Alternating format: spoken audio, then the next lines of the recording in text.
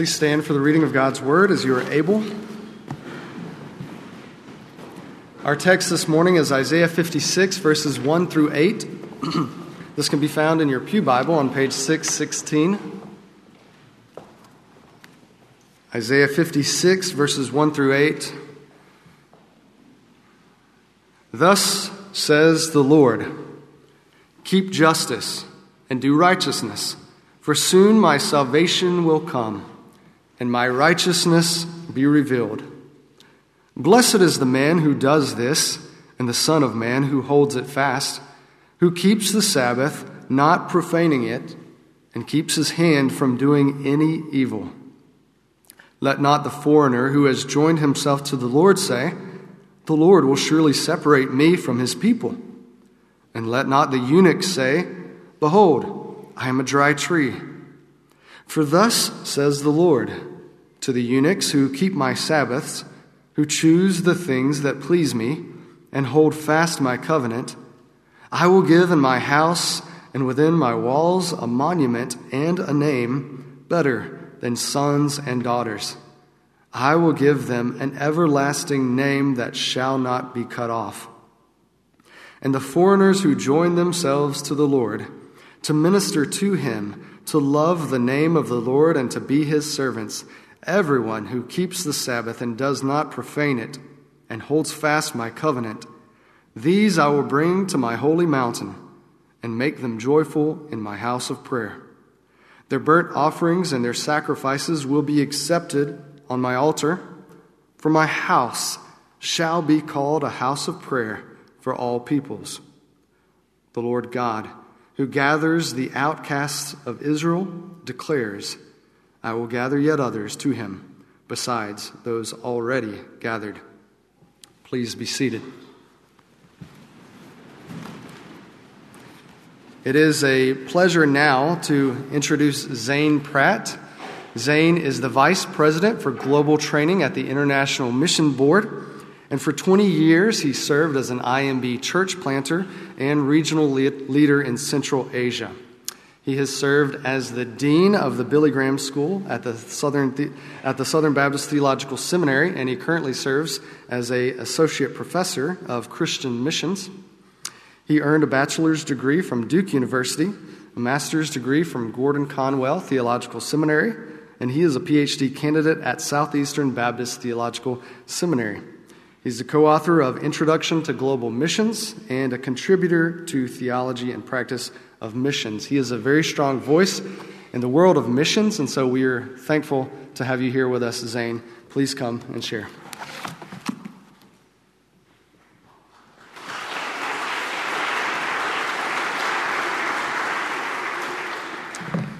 It is very good to be with you. Thank you for your warm welcome. I would like to ask that before we get into the Word, that we go first to God in prayer. So please join me in prayer.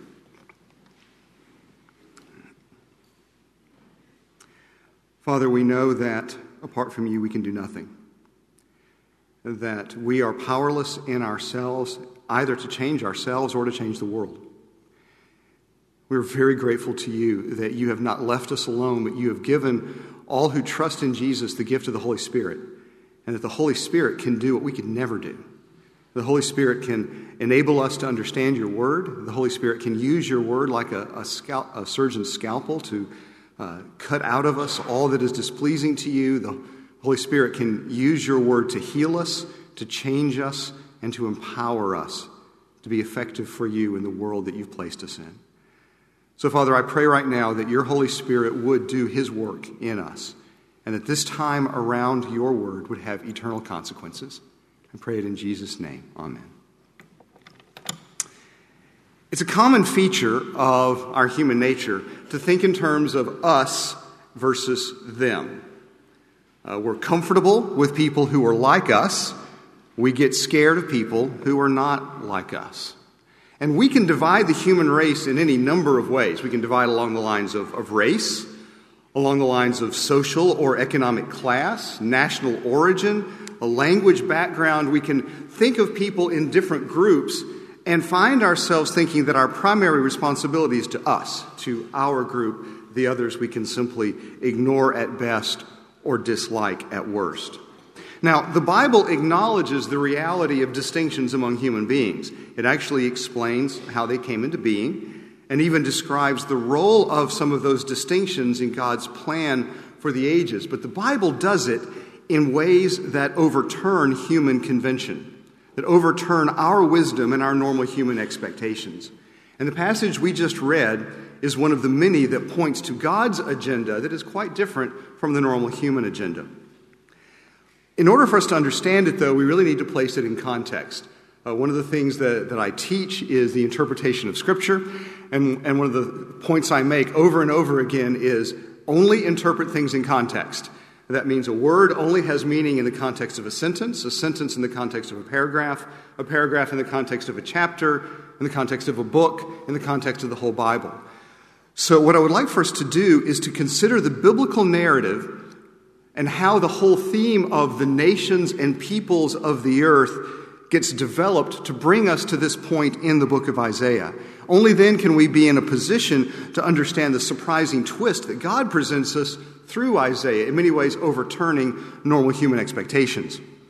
And we'll then go on to consider how the Lord Jesus used this passage in the Gospels. I'm sure you recognize that it's a passage he quoted when he cleansed the temple. And then consider how this passage should shape our attitudes and our behaviors. First, let's think about the whole narrative of Scripture and how the theme of the nations and peoples of the earth gets developed through it. God created the ethnic and linguistic diversity of the human race, but he did it as an act of judgment. You remember the story of the Tower of Babel? After the singular deliverance that God had given to Noah and his family, they began once again to multiply, but they did not fill the earth and subdue it as God had commanded. Instead, they said, let's stick together. Let's build a tower to make a name for ourselves, lest we be scattered over the earth. And so in response to this arrogance and disobedience on the part of the human race, God scattered, diversified, separated the languages of the human race. And I can tell you, as someone who has served overseas, on behalf of all of my colleagues, that we're pretty mad about that. That it is these people who made us go through the experience of language learning, which is hard. And while I'm sure there will be some people from that era in heaven, we're all going to surround them and have a talking with them, because this made our lives much harder. Nevertheless, you have in Genesis 11 a human race that is now diversified, scattered, separated, and different. Immediately in Genesis chapter 12, you have God focus in on one man, the man Abraham. And so it seems like God is no longer looking at the whole earth. He's looking at just one man and his family. And yet, in the promise that God gave to Abraham, to Isaac, to Jacob, to the whole family, what we hear over and over again is the same promise that God's intention is that through that family, he will bless all the families, all the nations, all the peoples of the earth. And so God is narrowing in, not because he doesn't care about the rest of the world, but because he's putting a plan in place to bless the entire world. He made it clear from the start that his goal was all nations and all peoples to receive his blessing. Now, in the captivity in Egypt, and then the exodus from Egypt, God took the descendants of Abraham, Isaac, and Jacob and forged them into a nation. And at Sinai, he gave them his law, and parts of that law were designed to keep them distinct from the nations around them and pure from corruption that would come from excessive mingling with the nations around them. God knew that he was bringing his people into a land where they would be surrounded by people with abominable practices, who had complete disregard both for God and for humanity. And so he did a number of things that kept them distinct, even things that symbolically showed God's concern that his people be holy, separate, and distinct from the other nations in the separation ordinances that he gave them. But even here, his focus was still on the nations. And so even as God made his people one people, to be separate morally and spiritually from the peoples, he made it clear in passages like Deuteronomy 4 that his intention in doing that was that the peoples around would see them and be drawn to worship the great God who had given his people such excellent laws, who had created a people who really did reflect what their God was like.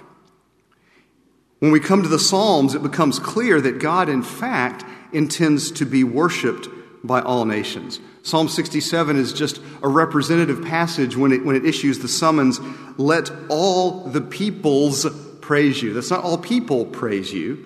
It's not just a collective of individual humans. The word there is peoples, distinct people groups. And God's desire is that every people group on earth give him the worship and honor and glory that's due his name. And then when we come to the prophets in the Old Testament, we have both realism and hope. The realism of the prophets is that the people over and over again have failed. Over and over again have disobeyed God's word. Over and over again have broken God's covenant. That they have shown what's in their hearts and their inability to stay faithful and true to the God who has over and over again shown them mercy. But at the same time, the prophets hold out a promise, a hope, that a day is coming, the day of the Lord, in which God himself will step into human history and make things right. It becomes clear as the prophetic ministry continues that that day will be the day of Messiah, that God himself will become a man who is the perfect prophet, priest, and king to redeem his people. It becomes clear that this will be the day of the outpouring of the Holy Spirit, and that in that day, God will not just pour out his Spirit temporarily on a few individuals, but that in fact the whole people of God will be the recipients of the ministry and power of the Holy Spirit permanently. And at the same time, it becomes clear that that day is going to be the day that the nations are gathered to worship God. The ingathering of the nations is as much a feature of the day of the Lord as the outpouring of the Holy Spirit. In fact, the two are wedded together. And so you have again and again this promise that God's commitment to Abraham, Isaac, and Jacob, that through them all the peoples on earth would be blessed, would be fulfilled in that day when God visits the earth in judgment and redemption.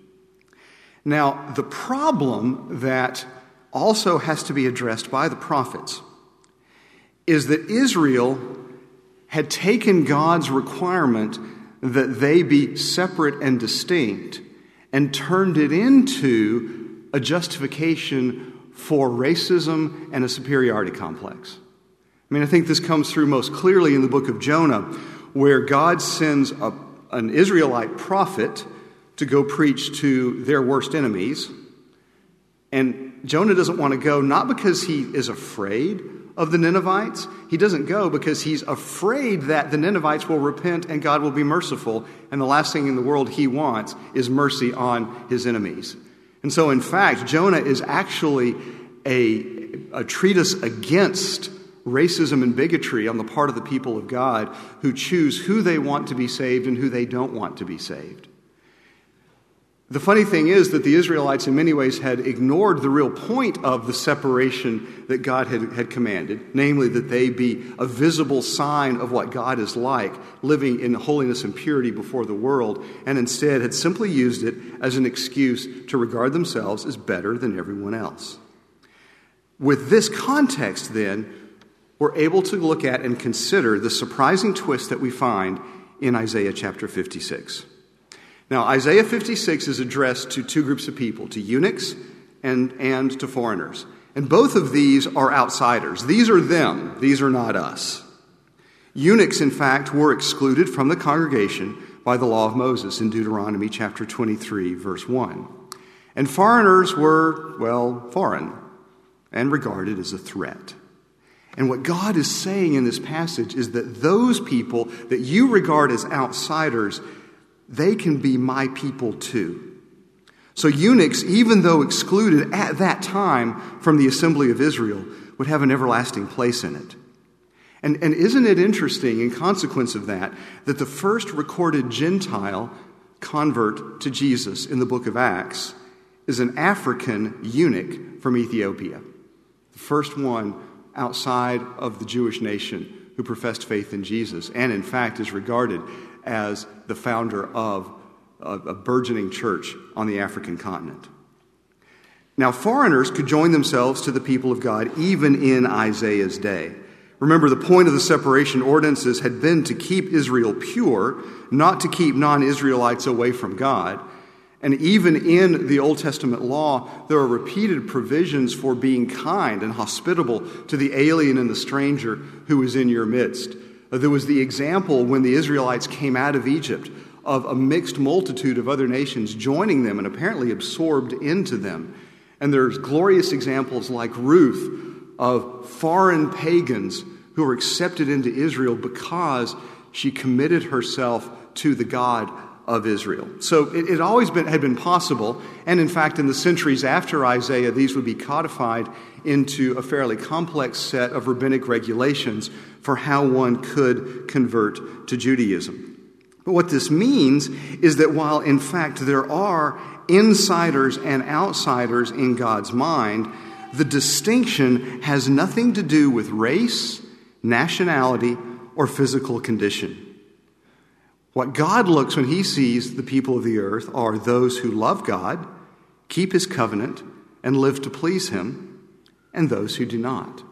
And so we have here eunuchs who, because of physical condition, are not allowed into the inner recesses of the temple, and yet who are promised because they are the kind of people who delight to please God, who seek to fulfill some of the signs of the covenant like the Sabbath, who hold fast to his covenant, that they are given a memorial that's better than children. And these foreigners who want to please God, who love him and love his name, that they are made as much the people of God as those physically descended from Abraham, Isaac, and Jacob. And once again, as in the Psalms, the point of it all was worship and prayer. The point is, they will be welcome into my house, for my house shall be called a house of prayer for all peoples. See, prayer represents our greatest intimacy with God. It is in prayer that we most fully enjoy now a foretaste of what we will enjoy forever when we are with him face to face. Prayer, in fact, summarizes what we do in worship. So it's no mistake that the Church of England, after the Reformation, named their new worship book the Book of Common Prayer. We are praying together as we join together to worship. Prayer really is at the heart of having a relationship with the living God. And so Isaiah could say on God's behalf, my house shall be called a house of prayer for all nations, because all the peoples and types of peoples and groups of peoples of the earth are going to be welcome into the house of God to enjoy a relationship with him in prayer. God's design all along was to be known and worshiped by all the peoples of the earth, and there is no group, no race, no nation or people that's excluded from that. This then helps us understand what Jesus was talking about when he quoted this passage as he cleansed the temple. You remember the setting? He had just entered Jerusalem. We call it the triumphal entry. He came into the temple. He'd been there before. He knew what to expect. And what he found was that the only place in the temple that Gentiles were allowed had been turned into a marketplace. You'll remember that the temple is a series of sort of concentric courts, and each one represents greater and greater exclusivity. The outer court, the court of the Gentiles, anyone could go, but beyond that, only Israelites can go. Well, in order to worship in the temple, you needed animals for sacrifice. Also, to pay temple tax, you had to have a special currency, because the common secular currency of the day had an image of the emperor on it, and you couldn't take anything with an image into the temple. And so what the authorities, the powers that be, decided was, well, we need a place to buy animals and to change money. Let's just put it in the court of the Gentiles, because who cares about them anyway? That's essentially what was being communicated. So the one place where a Gentile could draw near to God physically became a zoo, became a place where no prayer could happen, because there was so much distraction from the animals and the buying and the selling. And Jesus saw that and was furious. Jesus righteously felt wrath about what he saw. The Gentiles were effectively being denied access to God in prayer. And Jesus, even though his major focus had been on the house of Israel, would not tolerate that. Even though Jesus focused on his own people in his lifetime, the nations were on his mind. And as soon as his death and resurrection had been accomplished, the purposes of God literally exploded onto the global scene. That's what this passage is telling us. God has always had an intention that his people be made up of folks from every kind of people you can imagine on earth. That whatever categories we may create in our minds, whatever groups of people we may hate or fear or just prefer not to be around, God's saving purposes extend to every type of people on earth. And his intention, an intention that we've discovered in Revelation is fulfilled, is that he be prayed to and worshiped by all such folks. So how should this shape our attitudes and our behavior in Wheaton, Illinois in the 21st century? Well, first, before we talk about the peoples, I have to ask this question. Do you love God and hold fast to his covenant? Because remember, the only categories that matter in God's mind are those that know him and those that don't. In New Testament terms, that means, have you repented of your rebellion against God and put your trust in Jesus alone for your salvation? In a group this size, I cannot assume that everyone here already knows the Lord Jesus. And so let me simply remind you of the gospel, that God is a holy God. God is a just and righteous God who hates every form of sin and evil, and who rightly and justly judges every rebellion against him. But this God is also a kind and merciful God who shows love even to rebellious, undeserving sinners.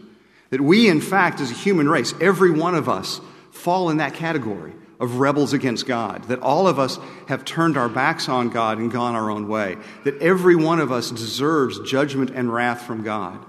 But that God, in his mercy, rather than simply giving us the judgment we deserve, became a man in the person of Jesus Christ. Lived the life we should have lived, and then died the death we deserve to die, bearing the wrath of God against our sin in our place as our substitute. That our Lord Jesus rose again from the dead, the conqueror of sin and death and hell, and that he now graciously offers a pardon to all who will repent of their rebellion, turn their backs on their rebellion, and put their trust in Jesus alone as their Savior.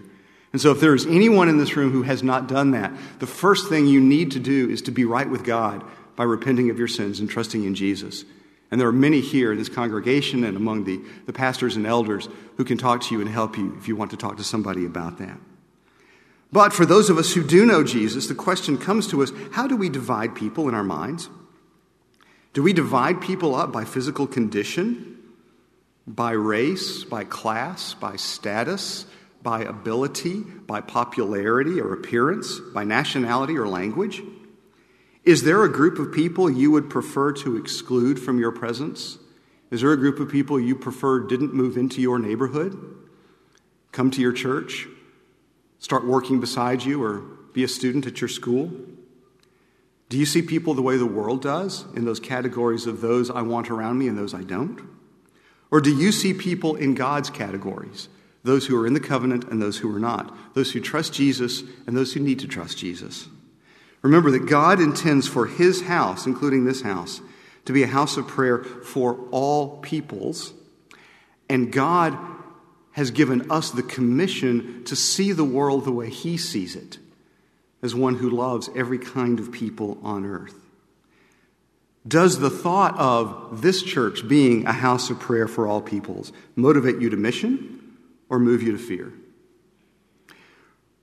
Third, what are you doing then to draw the nations to prayer to the triune God? First thing we need to do in this category is to love and embrace those whom God has brought here. Remember that God's sovereign. God's in charge of what happens. Yes, it's true that people make real decisions and they're responsible for those decisions, but God is the master orchestrator behind the scenes who is making sure that everything accomplishes his purpose. So those people who live near you, you know why they live near you? Because God put them there. And you know why he put them there? To be near you. That's why they don't count as unreached peoples, because you're there. And he put you near them and them near you, not so you could be afraid of them, not so you could try and somehow avoid them, but so that you could love them, so that you could be hospitable to them, so that you could extend the gospel of Jesus Christ to them. We need to, whatever your political background is, whatever your convictions on this are, how people got here, the fact is whoever is near you by the design of the living God. And they are near you in order for you to be the hands and feet and mouth of Jesus to them. both in caring for them in practical ways and in extending to them the gospel of our Lord Jesus Christ. We need to love every kind of people on earth because God does. And if we don't, we're in sin. If there is any group of people we don't love, then we're in rebellion against God. You'll remember that Scripture actually is fairly, it limits who we have to love, right? The only kind of people we have to love are the body of Christ, our neighbors, and our enemies. So anybody who falls outside that category, you can ignore. So if you meet somebody outside that category, oh wait, you've met them, they're your neighbor. You get the idea. God has commanded us specifically to love the unlovely, specifically to love those whom we might fear. And we need to recognize that what's happening today in this country is happening under the gracious hand of God. But then we also have to take the gospel to those who are far off. It remains true that there are literally billions of people, 2.8 billion as best as we can tell, who have absolutely no access to the gospel today. These are people among whose people group or people group segment there is no effective witness to the gospel of Jesus Christ, which means those people could be born, grow up, live, and die without ever meeting a Christian, without ever seeing a Bible, without ever encountering a church, without ever hearing a radio broadcast, without any exposure to the good news of salvation in Jesus' name. And God has given us the responsibility of taking it to them, because that's not going to change unless we take the initiative to make it changed. They will stay unreached unless we go to them. And by the way, don't be so narrow in your categories of who you think might be able to take the gospel to them. I think we tend to think that, okay, he's talking now to the Bible or religion majors from the college across the street. The rest of us can just tune out at this point. That is so wrong. As a matter of fact, right now, most of the people on earth who have no access to the gospel live places you can't go as a traditional missionary. You have to go with some other profession. And so the kinds of people we need to take the gospel to the unreached are doctors and nurses and engineers and agriculturalists and business people of all kinds, IT specialists, sports coaches. One of the best platforms I ever had for ministry overseas was coaching the sport of American football with Central Asian college students. You name it, if it's a profession, you can leverage it for the sake of the gospel in places where a traditional missionary cannot go. So yes, we need those who are the Bible translators and the Bible scholars. We also need every other kind of profession to get the gospel to people that we can't reach through traditional means. And also, lest you think that I'm only talking to young people, you will note the color of this beard. It is now white. It was not always white. It was once red. And what I've discovered is that now that it's white, I can get away with a whole lot more than when it was red in most countries around the world. The simple fact is that most of the world has a far more biblical attitude toward age than ours does. For some reason, our society seems to think that it's a big deal and a good thing to be young. There is no accomplishment in being young. There is a significant accomplishment in surviving to the age of some of us in this room. And much of the world looks at things that way and actually respects age. And so I have found that I can share the gospel more freely in much of the unreached world with a white beard and a bald head than I could with a red beard and hair on top of my head. And so the aged who are still physically capable, there's certainly a place for you as well. Whoever you may be, though, what I would urge you as a congregation to do is, first of all, pray. We're talking about a house of prayer because prayer is how our own relationship with God is nurtured and strengthened, and prayer is also the most effective tool we have in the advance of the gospel. God uses our prayers to accomplish incredible things, and the gospel only advances in the power of prayer. I would also encourage you to continue, as you've been doing, to give generously to the cause of missions. You guys have an amazing mission force on the field. Continue to support them generously. I would encourage you to be a sending church that doesn't just react to those who on their own think, I think I want to be a missionary, but instead you actually sort of nudge each other. You go up to somebody and say, I see a skill set in you and some relationship gifts in you that I think God could use to take the gospel to Obscuristan. And why not? And so you actually begin spurring one another on to greater missions sending. And I would encourage you to honestly ask yourself, where would God have me go? It's not, am I to go? You've already been commanded. That command extends to all of us. But where and how am I to go to take the gospel to people who have never heard it? Let's pray. Father, I thank you again for this congregation of people and for the evidence of their commitment to the gospel and their commitment to take the gospel to those who have never heard it. Father, I pray you would raise up more and more people out of this congregation to go where the gospel is completely unknown now. I pray that you would keep this assembly of your saints on their knees, undergirding all that they send people out to do in prayer, and continue to generously give of their resources to cause it to happen. And Father, I pray that everyone here would ask themselves honestly and with integrity before you, not should I go, but where should I go? And how should I fulfill the Great Commission? I pray this in Jesus' name. Amen.